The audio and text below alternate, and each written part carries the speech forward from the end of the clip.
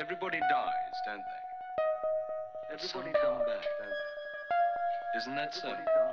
You tried to get into the locked drawer today, didn't you? How do the dead come back, Mother? What's the secret? The Door in the Wall by H.G. Wells. 1. One confidential evening, not 3 months ago, Lionel Wallace told me this story of the door in the wall, and at the time I thought that so far as he was concerned, it was a true story. He told it me with such a direct simplicity of conviction that I could not do otherwise than believe in him. But in the morning, in my own flat, I awoke to a different atmosphere, and as I lay in bed and recalled the things he had told me, stripped of the glamour of his earnest, slow voice, denuded of the focused, shaded table light, the shadowy atmosphere that wrapped about him, and the pleasant, bright things, the dessert and glasses and napery of the dinner we had shared, making them for the time a bright little world quite cut off from everyday realities, I saw it all as frankly incredible. It was mystifying, I said, and then, how well he did it. It isn't quite the thing I should have expected of him, of all people, to do well.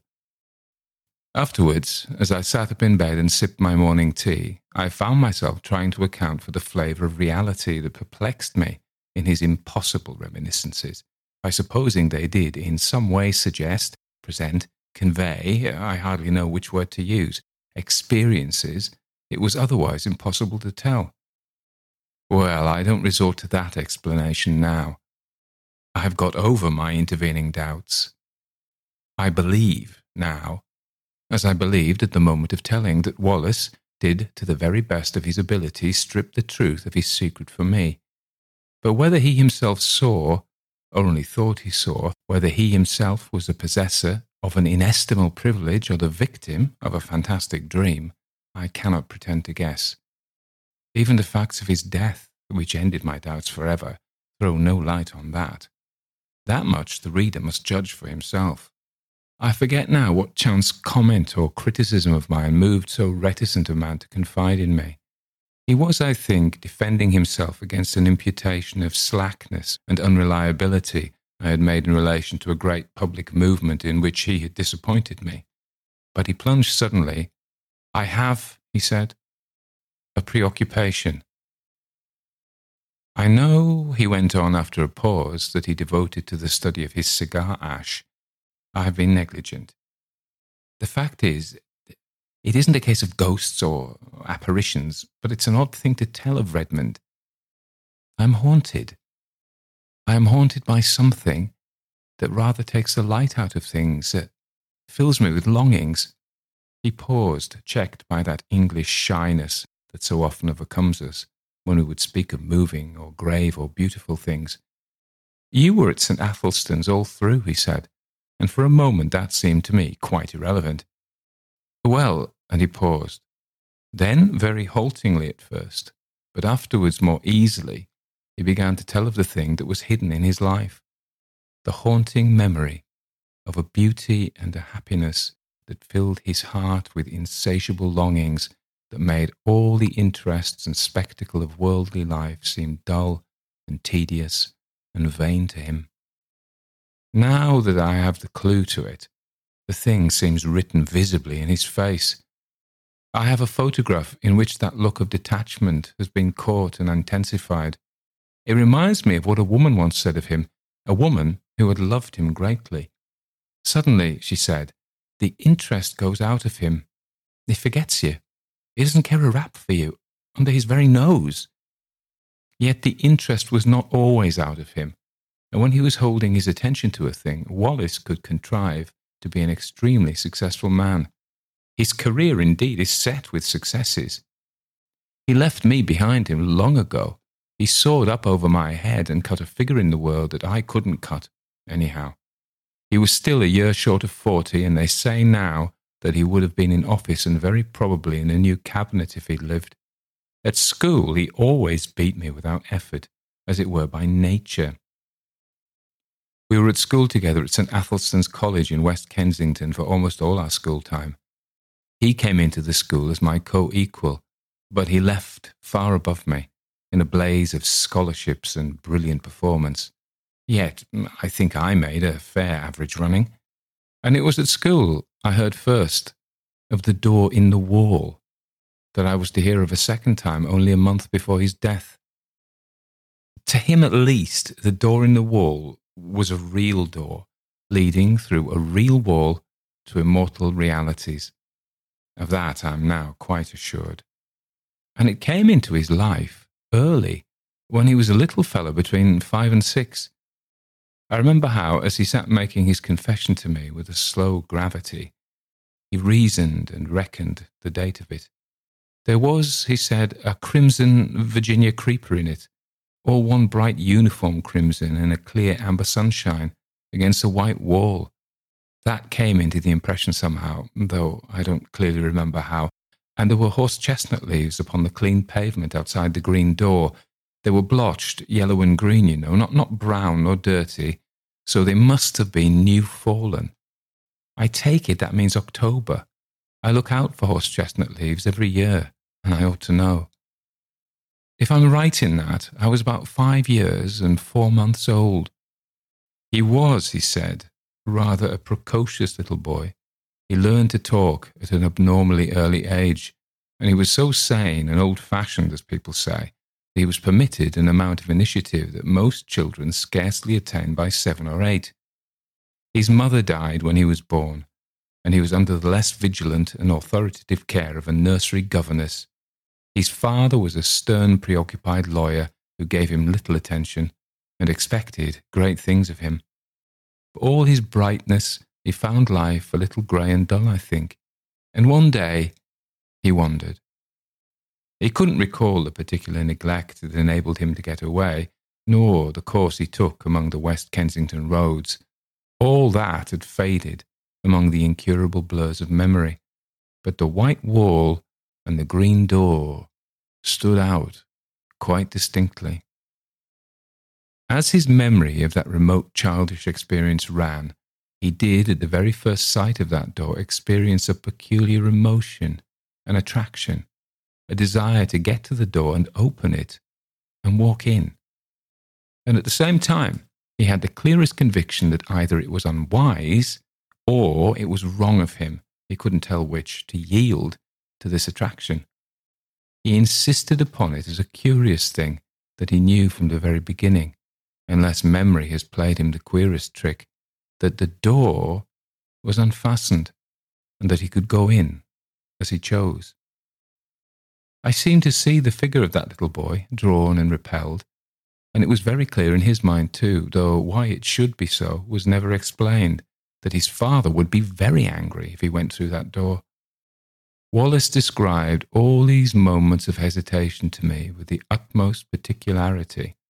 He went right past the door, and then, with his hands in his pockets and making an infantile attempt to whistle, strolled right along beyond the end of the wall. Then he recalls a number of mean, dirty shops, and particularly that of a plumber and decorator, with a dusty disorder of earthenware pipes, sheet-lead ball taps, pattern books of wallpaper, and tins of enamel. He stood, pretending to examine these things, and coveting, passionately desiring, the green door.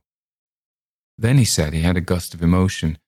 He made a run for it, lest hesitation should grip him again. He went plump, with outstretched hand, through the green door, and let it slam behind him. And so, in a trice, he came into the garden that has haunted all his life. It was very difficult for Wallace to give me his full sense of that garden into which he came. There was something in the very air of it that exhilarated, that gave one a sense of lightness and good happening and well-being. There was something in the sight of it that made all its colour clean and perfect and subtly luminous. In the instant of coming into it, one was exquisitely glad, as only in rare moments and when one is young and joyful one can be glad in this world, and everything was beautiful there. Wallace mused before he went on telling me. You see, he said, with the doubtful inflection of a man who pauses at incredible things, there were 2 great panthers there, yes, spotted panthers, and I wasn't afraid. There was a long wide path with marble-edged flower borders on either side, and these two huge velvety beasts were playing there with a ball. One looked up and came towards me, a little curious, as it seemed. It came right up to me, rubbed its soft round ear very gently against a small hand I held out, and purred. It was, I tell you, an enchanted garden. I know. And the size!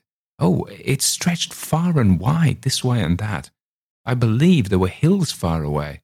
Heaven knows where West Kensington had suddenly got to. And somehow, it was just like coming home. You know, in the very moment the door swung to behind me, I forgot the road with its fallen chestnut leaves, its cabs and tradesmen's carts. I forgot the sort of gravitational pull back to the discipline and obedience of home. I forgot all hesitations and fear, forgot discretion, forgot all the intimate realities of this life. I became in a moment a very glad and wonder-happy little boy in another world. It was a world with a different quality, a warmer, more penetrating and mellower light, with a faint, clear gladness in its air, and wisps of sun-touched cloud in the blueness of its sky. And before me ran this long, wide path, invitingly with weedless beds on either side, rich with untended flowers, and these two great panthers. I put my little hands fearlessly on their soft fur and caressed their round ears and the sensitive corners under their ears and played with them, and it was as if they welcomed me home. There was a keen sense of homecoming in my mind, and when presently a tall, fair girl appeared to me in the pathway and came to meet me, smiling, and said, "Well," to me, and lifted me and kissed me and put me down and led me by the hand, there was no amazement, but only an impression of delightful rightness, of being reminded of happy things that had, in some strange way, been overlooked.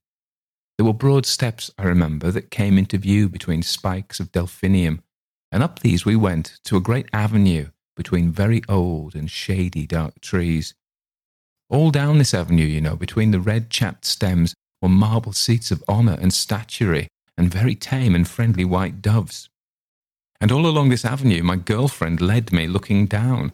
I recall the pleasant lines, the finely modelled chin of her sweet, kind face, asking me questions in a soft, agreeable voice, and telling me things, pleasant things, I know, though what they were, I was never able to recall. And presently a little capuchin monkey, very clean, and a fur of ruddy brown and kindly hazel eyes, came down a tree to us and ran beside me, looking up at me and grinning, and presently leapt to my shoulder. So we went on our way in great happiness. He paused. "Go on," I said. I remember little things. We passed an old man musing among laurels, I remember, and a place gay with parakeets, and came through a broad shaded colonnade to a spacious cool palace, full of pleasant fountains, full of beautiful things, full of the quality and promise of heart's desire. And there were many things and many people, some that still seemed to stand out clearly, and some that were a little vague. But all these people were beautiful and kind. In some way, I don't know how, it was conveyed to me that they all were kind to me, glad to have me there, and filling me with gladness by their gestures, by the touch of their hands, by the welcome and love in their eyes. Yes. He mused for a while. Playmates I found there. That was very much to me, because I was a lonely little boy. They played delightful games in a grass-covered court where there was a sundial set about with flowers, and as one played, one loved. But it's odd. There's a gap in my memory. I don't remember the games we played. I never remembered.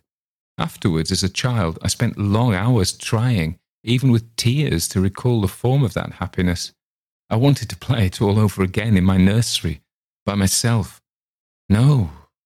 All I remember is the happiness and two dear playfellows who were most with me. Then presently came a sombre dark woman with a grave pale face and dreamy eyes, a sombre woman wearing a soft long robe of pale purple, who carried a book and beckoned and took me aside with her into a gallery above a hall, though my playmates were loath to have me go, and ceased their game and stood watching as I was carried away. "Come back to us," they cried. "Come back to us soon." I looked up at her face, but she heeded them not at all.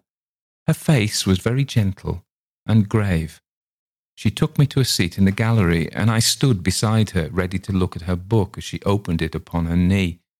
The pages fell open, she pointed, and I looked, marvelling, for in the living pages of that book I saw myself.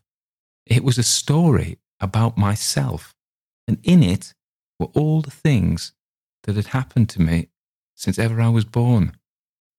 It was wonderful to me because the pages of that book were not pictures, you understand, but realities. Wallace paused gravely, looked at me doubtfully. "Go on," I said. "I understand." There were realities. Yes, there must have been. People moved and things came and went in them. My dear mother, whom I had near forgotten, then my father, stern and upright, the servants, the nursery, all the familiar things of home. Then the front door and the busy streets, with traffic to and fro. I looked and marvelled, and looked half doubtfully again into the woman's face, and turned the pages over, skipping this and that, to see more of this book and more. And so, at last, I came to myself, hovering and hesitating outside the green door in the long white hall, and felt again the conflict and the fear. "And next," I cried, and would have turned on. But the cool hand of the grave woman delayed me. "Next," I insisted, and struggled gently with her hand, pulling up her fingers with all my childish strength. And as she yielded, and the page came over, she bent down upon me like a shadow, and kissed my brow. But the page did not show the enchanted garden, nor the panthers, nor the girl who had led me by the hand, nor the playfellows who had been so loath to let me go. It showed a long grey street in West Kensington on that chill hour of afternoon before the lamps are lit, and I was there, a wretched little figure, weeping aloud for all that I could do to restrain myself, and I was weeping because I couldn't return to my dear playfellows who had called after me, "Come back to us! Come back to us soon!" I was there. This was no page in a book, but harsh reality. That enchanted place and the restraining hand of the grave mother at whose knee I stood had gone. Whither had they gone? He halted again and remained for a time staring into the fire. "Oh, the wretchedness of that return," he murmured. "Well," I said, after a minute or so, "poor little wretch I was, brought back to this grey world again. As I realised the fullness of what had happened to me, I gave way to quite ungovernable grief, and the shame and humiliation of that public weeping and my disgraceful homecoming remain with me still. I see again the benevolent-looking old gentleman in gold spectacles who stopped and spoke to me, prodding me first with his umbrella. 'Poor little chap,' said he, 'and are you lost then?'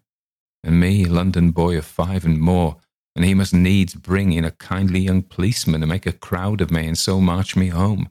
Sobbing, conspicuous and frightened, I came from the enchanted garden to the steps of my father's house.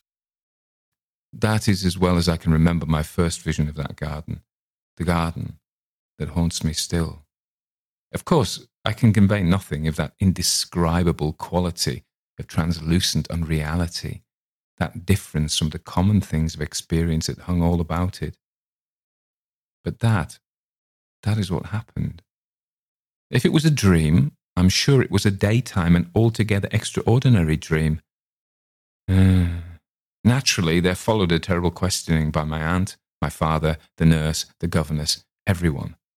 I tried to tell them, and my father gave me my first thrashing for telling lies. When afterwards I tried to tell my aunt, she punished me again for my wicked persistence. Then, as I said, everyone was forbidden to listen to me, to hear a word about it. Even my fairy tale books were taken away from me for a time because I was too imaginative. Yes, they did that. My father belonged to the old school, and my story was driven back upon myself. I whispered it to my pillow that was often damp and salt to my whispering lips with childish tears. and I added always to my official and less fervent prayers this one heartfelt request. Please, God, I may dream of the garden. Oh, take me back to the garden. Take me back to the garden. I dreamt often of the garden. I may have added to it. I may have changed it. I don't know. All this, you understand, is an attempt to reconstruct from fragmentary memories of very early experience. Between that and the other consecutive memories of my boyhood, there is a gulf. A time came when it seemed impossible I should ever speak of that wonder glimpse again. I asked an obvious question. No, he said. I don't remember that I ever attempted to find my way back to the garden in those early years. This seems odd to me now, but I think that very probably a closer watch was kept on my movements after this misadventure to prevent me going astray. No, it wasn't until you knew me that I tried for the garden again, and I believe there was a period, incredible as it seems now, when I forgot the garden altogether. When I was about 8 or 9, it may have been. Do you remember me as a kid at St. Athelstan? Rather. I didn't show any signs, did I, in those days, of having a secret dream? Part 2. He looked up with a sudden smile. Did you ever play Northwest Passage with me? No, of course you didn't come my way. It was the sort of game, he went on, that every imaginative child plays all day. The idea was the discovery of a Northwest Passage to school. The way to school was plain enough. The game consisted in finding some way that wasn't plain, starting off 10 minutes early in some almost hopeless direction, and working one's way round through unaccustomed streets to my goal. And one day, I got entangled among some rather low-class streets on the other side of Camden Hill, and I began to think that for once the game would be against me, and that I should get to school late. I tried rather desperately a street that seemed a cul-de-sac and found a passage at the end. I hurried through that with renewed hope. I shall do it yet, I said, and passed a row of frowsy little shops that were inexplicably familiar to me. And behold, there was my long white wall and the green door that led to the enchanted garden. The thing whacked upon me suddenly. Then, after all, that garden, that wonderful garden, wasn't a dream. He paused. I suppose my second experience with the green door marks the world of difference there is between the busy life of a schoolboy and the infinite leisure of a child. Anyhow, this second time, I didn't for a moment think of going in straight away. You see, for one thing, my mind was full of the idea of getting to school in time, set on not breaking my record for punctuality. I must surely have felt some little desire at least to try the door. Yes, I must have felt that. But I seem to remember the attraction of the door mainly as another obstacle to my overmastering determination to get to school. I was immediately interested by this discovery I had made, of course. I went on, with my mind full of it, but I went on. It didn't check me. I ran past, tugging out my watch, found I had 10 minutes still to spare, and then I was going downhill into familiar surroundings. I got to school breathless, it's true, and wet with perspiration, but in time. I can remember hanging up my coat and hat, went right by it, and left it behind me. Odd, eh? He looked at me thoughtfully. Of course, I didn't know then that it wouldn't always be there. Schoolboys have limited imaginations. I suppose I thought it was an awfully jolly thing to have it there, to know my way back to it, but there was the school tugging at me. I expect I was a good deal distraught and inattentive that morning, recalling what I could of the beautiful, strange people I should presently see again. Oddly enough, I had no doubt in my mind that they would be glad to see me. Yes, I must have thought of the garden that morning just as a jolly sort of place to which one might resort in the interludes of a strenuous scholastic career. I didn't go that day at all. The next day was a half-holiday, and that may have weighed with me. Perhaps, too, my state of inattention brought down impositions upon me and docked the margin of time necessary for the detour. I don't know. What I do know is that in the meantime, the enchanted garden was so much upon my mind that I couldn't keep it to myself. I told, what was his name, a ferrety-looking youngster we used to call Squiff. Young Hopkins, said I. Hopkins, it was. I didn't like telling him. I had a feeling that in some way it was against the rules to tell him, but I did. He was walking part of the way home with me. He was talkative, and if we hadn't talked about the enchanted garden, we should have talked of something else, and it was intolerable to me to think about any other subject. So I blabbed. Well, he told my secret. The next day, in the play interval, I found myself surrounded by a half-dozen bigger boys, half teasing and wholly curious to hear more of the enchanted garden. There was that big Fawcett, you remember him, and Carnaby and Morley Reynolds. You weren't there by any chance? No. I think I should have remembered if you were. A boy is a creature of odd feelings. I really believe, in spite of my secret self-disgust, a little flattered to have the attention of these big fellows. I remember particularly a moment of pleasure caused by the praise of Crawshaw. You remember Crawshaw Major, the son of Crawshaw the composer, who said it was the best lie he'd ever heard. But at the same time, there was a really painful undertow of shame at telling what I felt was indeed a sacred secret. That beast Fawcett made a joke about the girl in green. Wallace's voice sank with the keen memory of that shame. I pretended not to hear, he said. Well, then Carnaby suddenly called me a young liar and disputed with me when I said the thing was true. I said I knew where to find the green door, could lead them all there in 10 minutes. Carnaby became outrageously virtuous and said I'd have to and bear out my words or suffer. Did you ever have Carnaby twist your arm? Then perhaps you'll understand how it went with me. I swore my story was true. There was nobody in the school then to save a chap from Carnaby, though Crawshaw put in a word or so. Carnaby had got his game. I grew excited and red-eared, a little frightened.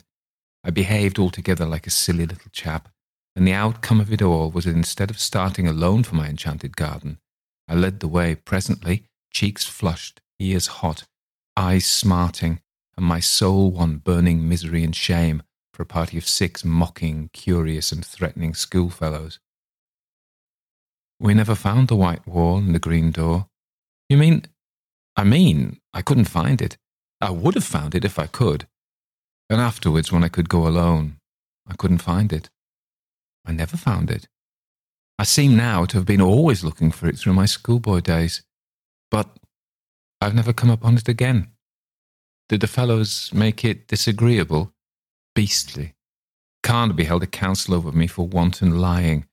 I remember how I sneaked home and upstairs to hide the marks of my blubbering. But when I cried myself to sleep at last, it wasn't for Carnaby, but for the garden, for the beautiful afternoon I'd hoped for the sweet friendly women and the waiting playfellows and the game I'd hoped to learn again, that beautiful, forgotten game. I believe firmly that if I hadn't told, I had bad times after that, crying at night and wool gathering by day. For 2 terms I slackened and had bad reports. Do you remember? Of course you would. It was you, your beating me in mathematics, that brought me back to the grind again. Part 3. For a time, my friend stared silently into the red heart of the fire. Then he said, I never saw it again until I was 17. It leapt upon me for the 3rd time as I was driving to Paddington on my way to Oxford in a scholarship. I had just one momentary glimpse. I was leaning over the apron of my hansom smoking a cigarette and no doubt thinking myself no end of a man of the world. And suddenly, there was the door, the wall, the dear sense of unforgettable and still attainable things. We clattered by, I too taken by surprise to stop my cab until we were well past and round the corner. Then I had a queer moment, a double and divergent movement of my will. I tapped the little door in the roof of the cab and brought my arm down to pull out my watch. Yes, sir, said the cabman smartly. Well, it's nothing, I cried. My mistake. We haven't got much time. Go on. And he went on. I got my scholarship, and the night after I was told of that, I sat over my fire in my little upper room, my study in my father's house, with his praise, his rare praise, and his sound counsels ringing in my ears, and I smoked my favourite pipe, the formidable bulldog of adolescence, and thought of that door in a long white wall. If I'd stopped, I thought, I should have missed my scholarship. I should have missed Oxford, muddled all the fine career before me. I begin to see things better. I fell, musing deeply, but I didn't doubt then this career of mine was a thing that merited sacrifice. Those dear friends and that clear atmosphere seemed very sweet to me, very fine, but remote. My grip was fixing now upon the world. I saw another door opening, the door of my career. He stared again into the fire. Its red lights picked out a stubborn strength in his face for just one flickering moment, and then it vanished again. Well, he said and sighed, I have served that career. I have done much work, much hard work. But I have dreamt of the enchanted garden 1,000 dreams and seen its door, or at least glimpsed its door 4 times since then. Yes, 4 times. For a while this world was so bright and interesting, seemed so full of meaning and opportunity that the half-effaced charm of the garden was by comparison gentle and remote. Who wants to pat panthers on the way to dinner with pretty women and distinguished men? I came down to London from Oxford, a man of bold promise, that I have done something to redeem. Something. And yet, there have been disappointments. Twice I've been in love. I won't dwell on that, but once, as I went to someone who, I know, doubted whether I dared to come, I took a shortcut at a venture through an unfrequented road near Earl's Court, and so happened upon a white wall and a familiar green door. Odd, said I to myself, but I thought this place was on Camden Hill. It's a place I never could find somehow, like counting Stonehenge, the place of that queer daydream of mine. And I went by it intent upon my purpose. It had no appeal to me that afternoon. I had just a moment's impulse to try the door. 3 steps aside were needed at the most, though I was sure enough in my heart that it would open to me. And then I thought that doing so might delay me on the way to that appointment in which I thought my honour was involved. Afterwards, I was sorry for my punctuality. I might at least have peeped in, I thought, and waved a hand to those panthers, but I knew enough by this time not to seek again belatedly that which is not found by seeking. Yes, that time made me very sorry. Years of hard work after that, and never a sight of the door. It's only recently it's come back to me. With it there has come a sense as though some thin tarnish had spread itself over my world. I began to think of it as a sorrowful and bitter thing that I should never see that door again. Perhaps I was suffering a little from overwork. Perhaps it was that I've heard spoken of as the feeling of 40. I don't know. But certainly the keen brightness that makes effort easy has gone out of things recently, and that just at a time with all these new political developments when I ought to be working. Odd, isn't it? But I do begin to find life toilsome. Its rewards, as I come near them, cheap. I began a little while ago to want the garden quite badly. Yes, and I've seen it 3 times. The garden? No, the door. And I haven't gone in. He leaned over the table to me, with an enormous sorrow in his voice as he spoke. Thrice I have had my chance. Thrice. If ever that door offers itself to me again, I swore I will go in out of this dust and heat, out of this dry glitter of vanity, out of these toilsome futilities. I will go and never return. This time I will stay. I swore it, and when the time came, I didn't go. 3 times in 1 year have I passed the door and failed to enter. 3 times in the last year. The first time was on the night of the snatched division on the Tenants' Redemption Bill, on which the government was saved by a majority of 3. You remember? No one on our side, perhaps very few on the opposite side, expected the end that night. Then the debate collapsed like eggshells. I and Hotchkiss were dining with his cousin at Brentford. We were both unpaired, and we were called up by telephone and set off at once in his cousin's motor. We got in barely in time, and on the way, we passed my wall and door, livid in the moonlight, blotched with hot yellow as the glare of our lamps lit it, but unmistakable. My God, cried I. What? Said Hotchkiss. Nothing, I answered. and the moment passed. "I've made a great sacrifice," I told the whip as I got in. "They all have," he said, and hurried by. I don't see how I could have done otherwise then. And the next occasion was as I rushed to my father's bedside to bid that stern old man farewell. Then, too, the claims of life were imperative. But the third time was different. It happened a week ago. It fills me with hot remorse to recall it. I was with Gurkha and Ralph's. It's no secret now, you know, that I've had my talk with Gurkha. We'd been dining at Frobisher's, and the talk had become intimate between us. The question of my place in the reconstructed ministry lay always just over the boundary of the discussion. Yes, that's all settled. It needn't be talked about yet, but there's no reason to keep a secret from you. Yes, thanks, but let me tell you my story. Then, on that night, things were very much in the air. My position was a very delicate one. I was keenly anxious to get some definite word from Gurkha, but was hampered by Ralph's presence. I was using the best part of my brain to keep that light and careless talk not too obviously directed to the point that concerns me. I had to. Ralph's behaviour since has more than justified my caution. Ralph's, I knew, would leave us beyond Kensington High Street, and then I could surprise Gurkha by a sudden frankness. One has sometimes to resort to these little devices. And then it was that in the margin of my field of vision I became aware once more of the white wall, the green door before us down the road. We passed it talking. I passed it.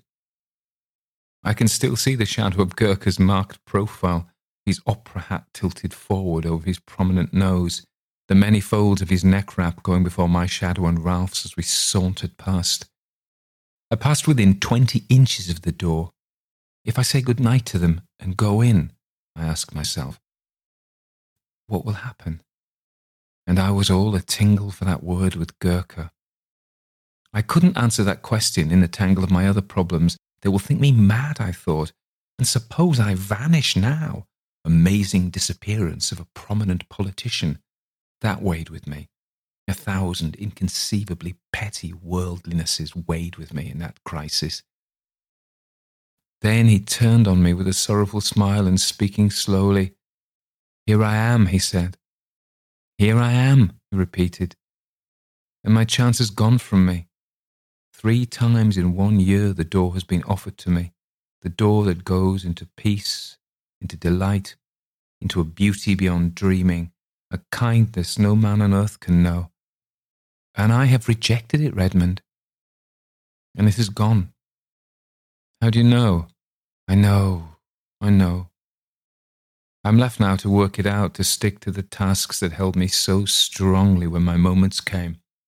You say I have success, this vulgar, tawdry, irksome, envied thing.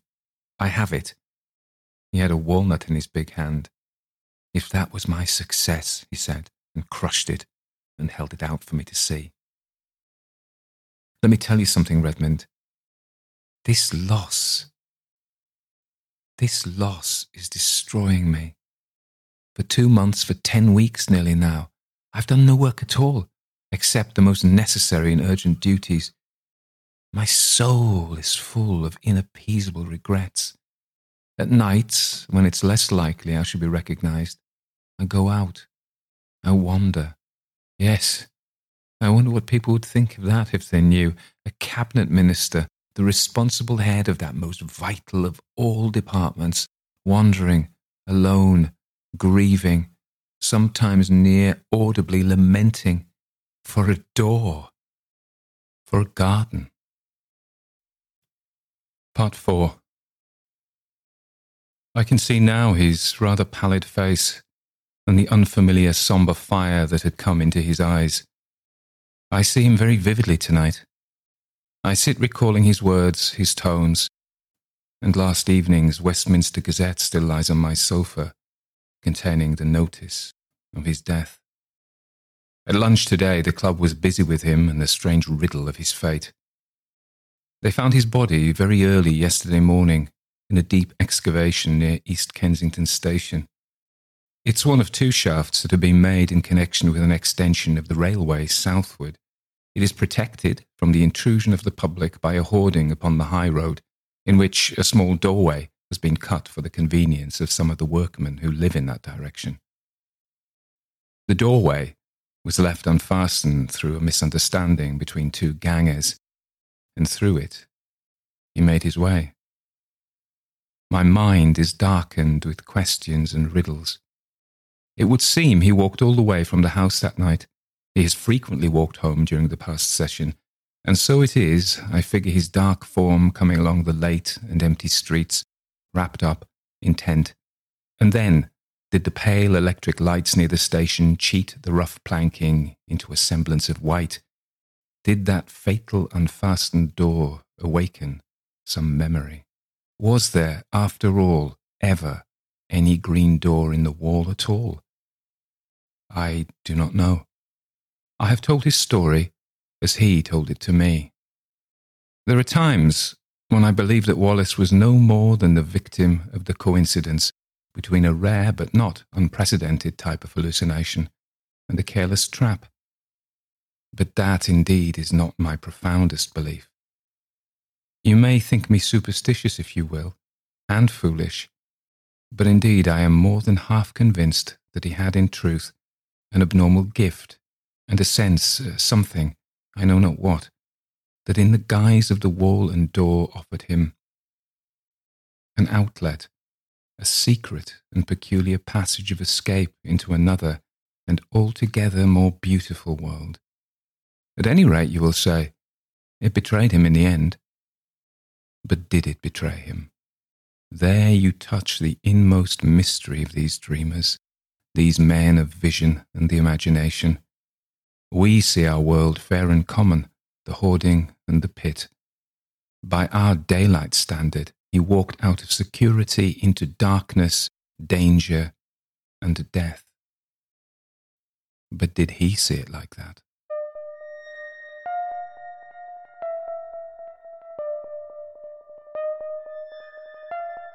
Everybody dies, don't they? Everybody come back, don't they?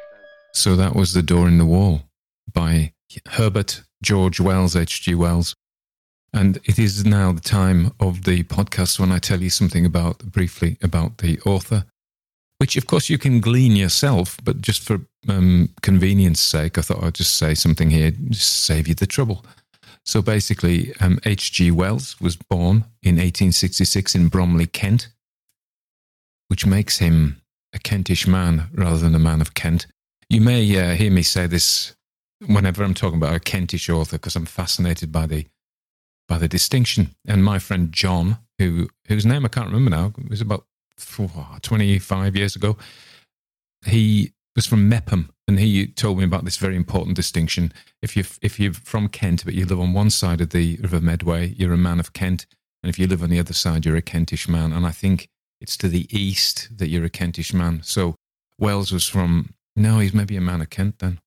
He later had a big house in Kent at Folkestone, I think, so then he would have been the other side of the river. This is probably not really very important, but it somehow keeps my attention. So he died when he was 79 in his grand house at Regent's Park when he was a successful man. But his early years were not prosperous. His mother was a domestic servant. So in those times, in the mid-1800s, even the middle classes had servants, house servants, and the people who were better off had more servants. And his dad had been a gardener, not a professional gardener like we see on the TV these days, but in fact a bloke who worked in the gardens of a grand house. But he was a good cricketer, his dad, and played for Kent and played cricket for Kent. And then he supplemented his income by running a sporting goods shop, but he didn't do very well. So they didn't have very much money. And apparently his dad was a free thinker while his mother was a religious Protestant, so they didn't get on, so it was quite turbulent.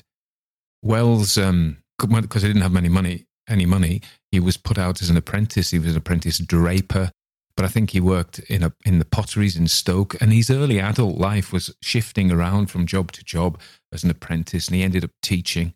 He became a biology teacher and taught A.A. Milne, who's the author of Winnie the Pooh, and actually published in 1893, published a textbook of biology. So he was quite, he was a genius, really. And he wrote lots, a very prolific writer. And he married his cousin, And he, by the 1895, so that makes him about 39. Maybe I've done the maths wrong there. 29, something like that. He was writing a lot of articles for periodicals and started to write his books. I mean, he's written so many famous books as War of the Worlds, Kipps, The History of Mr. Polly, loads and loads, The Time Machine. There's tons of books by Wells and that were very, very popular. He's a good storyteller, as you've seen. We'll talk something about the story shortly. Politically, he was a socialist and was actually interviewed Lenin and Stalin. And he wasn't completely uncritical of them, but he was quite uncritical of them. And I think he quite liked the Soviet Union. And this was before Stalin's crimes were uncovered. And you remember a lot of people in the 1930s. So he was quite an old guy in the 1930s. In those times, you were either a communist or a fascist, really. Thinking men were either communists or fascists. You had to go on one side or the other. I mean, that isn't strictly true, but there was a distinction. And lots of people flocked to either side. That might be hard for us to believe now when both of those dogmas have been found pretty repellent, really, and killed millions and millions of people, both of them. He also had diabetes and founded Diabetic Association. He was a tremendous womanizer. He had affairs with lots and lots of women, including Maxim Gorky's girlfriend. I think he asked her to marry him and she wouldn't.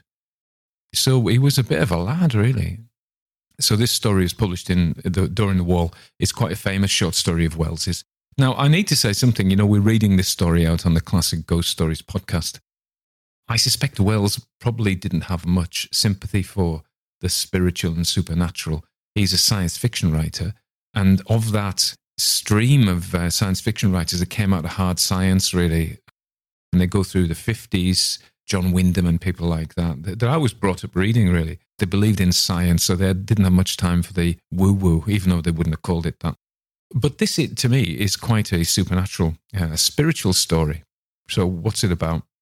He wrote it when he was 40, having his, I suggest, having a midlife crisis. He had forays into religion and then repudiated them later on, but he wasn't a straight Christian, although he was influenced by Christianity. I don't know if he would have called himself a Christian. I think he was an atheist by the end. But anyway, so the story is about a young child's view of paradise.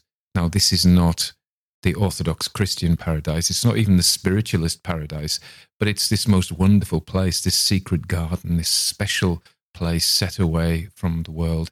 It's almost like, these paradises, these oases do occur.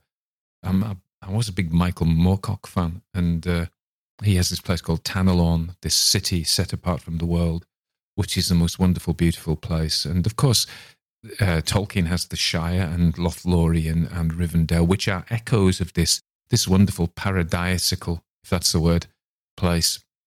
So this guy, Wallace, is a very bright young man, and he has a tremendously successful career and becomes cabinet minister in the government at the end and in charge of one of the most important government departments. He was always, as we hear from Redmond, the guy he's telling it to, he was always very ambitious. And so the first time and the only time he goes into the garden that we know of is as a child, and he has this wonderful experience. I think the woman, the grave-faced woman who doesn't show him the book, knows all is predestined. He's not going to come back to this garden. So when he does take a peek at the future pages, he sees this empty grey street. He's offered an opportunity many times. Once when he's about to go to Oxford, and that's his career. Another time when his father's on his deathbed. Another time it's implied when he's going to see a lover. Another time when he's about to be offered a cabinet position. Another time when there's an important government vote. So all of these incidents are a choice between the worldly world, and this paradise world. And he talks about being 40 and how the world becomes tarnished, and then he's quite unpleasant about, the fame and success, that he finds them tawdry and profitless, and he's drawn more and more So that's the story, basically. He ultimately, so the end is interesting. It's an open end. We don't know what happened to him. And we could choose to believe that this is just a weak-minded man, really, who believes in all this kind of fairy tale nonsense. And actually he opened a door in poor light, deceived by his desire for it to be real, and fell down a big hole and died. Or his death actually represents his final entry into paradise. He leaves this everyday world and enters paradise. So there we are. Oh, yeah. So the story is told as a frame story, which is very common. So we have and you see this so often, we have the person who is recounting the supernatural occurrences, tells it to a narrator who basically sits in at the beginning and then has a bit of a ponder about it at the end. And that's their really that's their only function, is to frame it, one appearance at the end and one at the beginning, to introduce the character and then to sum up the story at the end, which is what Redmond does. I think partly that was also because if you have a first-person narrator, so if Wallace is telling this, to us, or he's written it down, and we're reading it in a book or from letters, because you could do that as well, we have to explain his end, and how does that become known? Now, I think that's less of a problem, and I've done it myself with first-person stories. This is because we are pretending this is real. And so in a real world, a dead man can't tell you a story. But that's just pretense, of course, because it's not real. So I've written stories, and other people do as well, whereby the first person dies, and that's that. And then I'm sure some critic will go, well, how did they then tell the world what happened to them? Well, they told it because it's not real. It never happened. So we don't really have to pretend. So realism is really interesting, because even realistically written books where the dialogue is supposed to be very modern and realistic is not real. People don't talk like that. You should just listen to me when I edit my stuff out, and I'm trying to talk purposefully. But in conversation, people repeat themselves. There's loads of gaps. They talk rubbish. And it's if you wrote down real dialogue, nobody could read it. And stories are not real. They just pretend to be real. And we know they're not real, but we go along with the pretense. We suspend our disbelief, as Tolkien said, of course, about fairy tales. But it's not just fairy tales. Even the most realistic, naturalistic novel is not at all realistic. So these days we don't have to have this third person who can say, and I read about his death. We can just have him die, and then the story is itself. So there we are. I just thought I'd share that with you. Now is my obligatory ramble about nothing much. I think somebody waffling about not much, somebody put. How dare they? I have important things to tell you about the seagulls. When I post these on the podcast, it is about the time that I'm obviously posting them at the time I do them. I'm not going to pretend it's next Christmas. So it is now the end of July. And what happens at the end of July is all the baby seagulls fall off the roofs. Not all of them, but a lot of them. And they wander around looking a bit lost.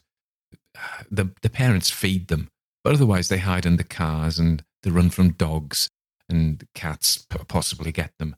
But I saw a bloke, I saw 2 incidents of seagull rescue. One fella had this tiny little thing, because most of them are about ready to fly when they fall off. But this one was very fluffy, could still walk. And a guy was trying to feed it. Now, the big problem with that is the parents won't come near while he's there. So he was trying to be kind, but did it work? No. And then I saw that some other people had got 2 seagull chicks in a cat basket and taken them down to the harbour down here where there's loads of seagulls, and let them go. But these aren't their family, so they won't necessarily be fed. So I think my message to you is this. If a seagull falls off your roof and can't fly, just leave it there. And that goes for all little birds. Just leave them. The parents will look after them as best they can, but you can't. So don't do it. All right, there we are. And that is the moral story. I will be back next week. I don't know what I'm going to do next week. I've got a big book of ghost stories that I was looking at that I got from a second-hand store about before lockdown anyway. And there's some good ones in there, so I'll pick some from that. Okay, anyway, that's it. Bye-bye.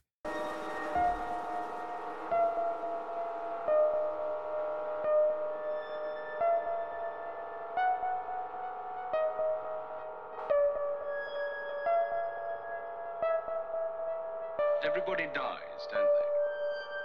Everybody come back, don't they? Isn't that so? Isn't that so? Isn't that so? Isn't that so?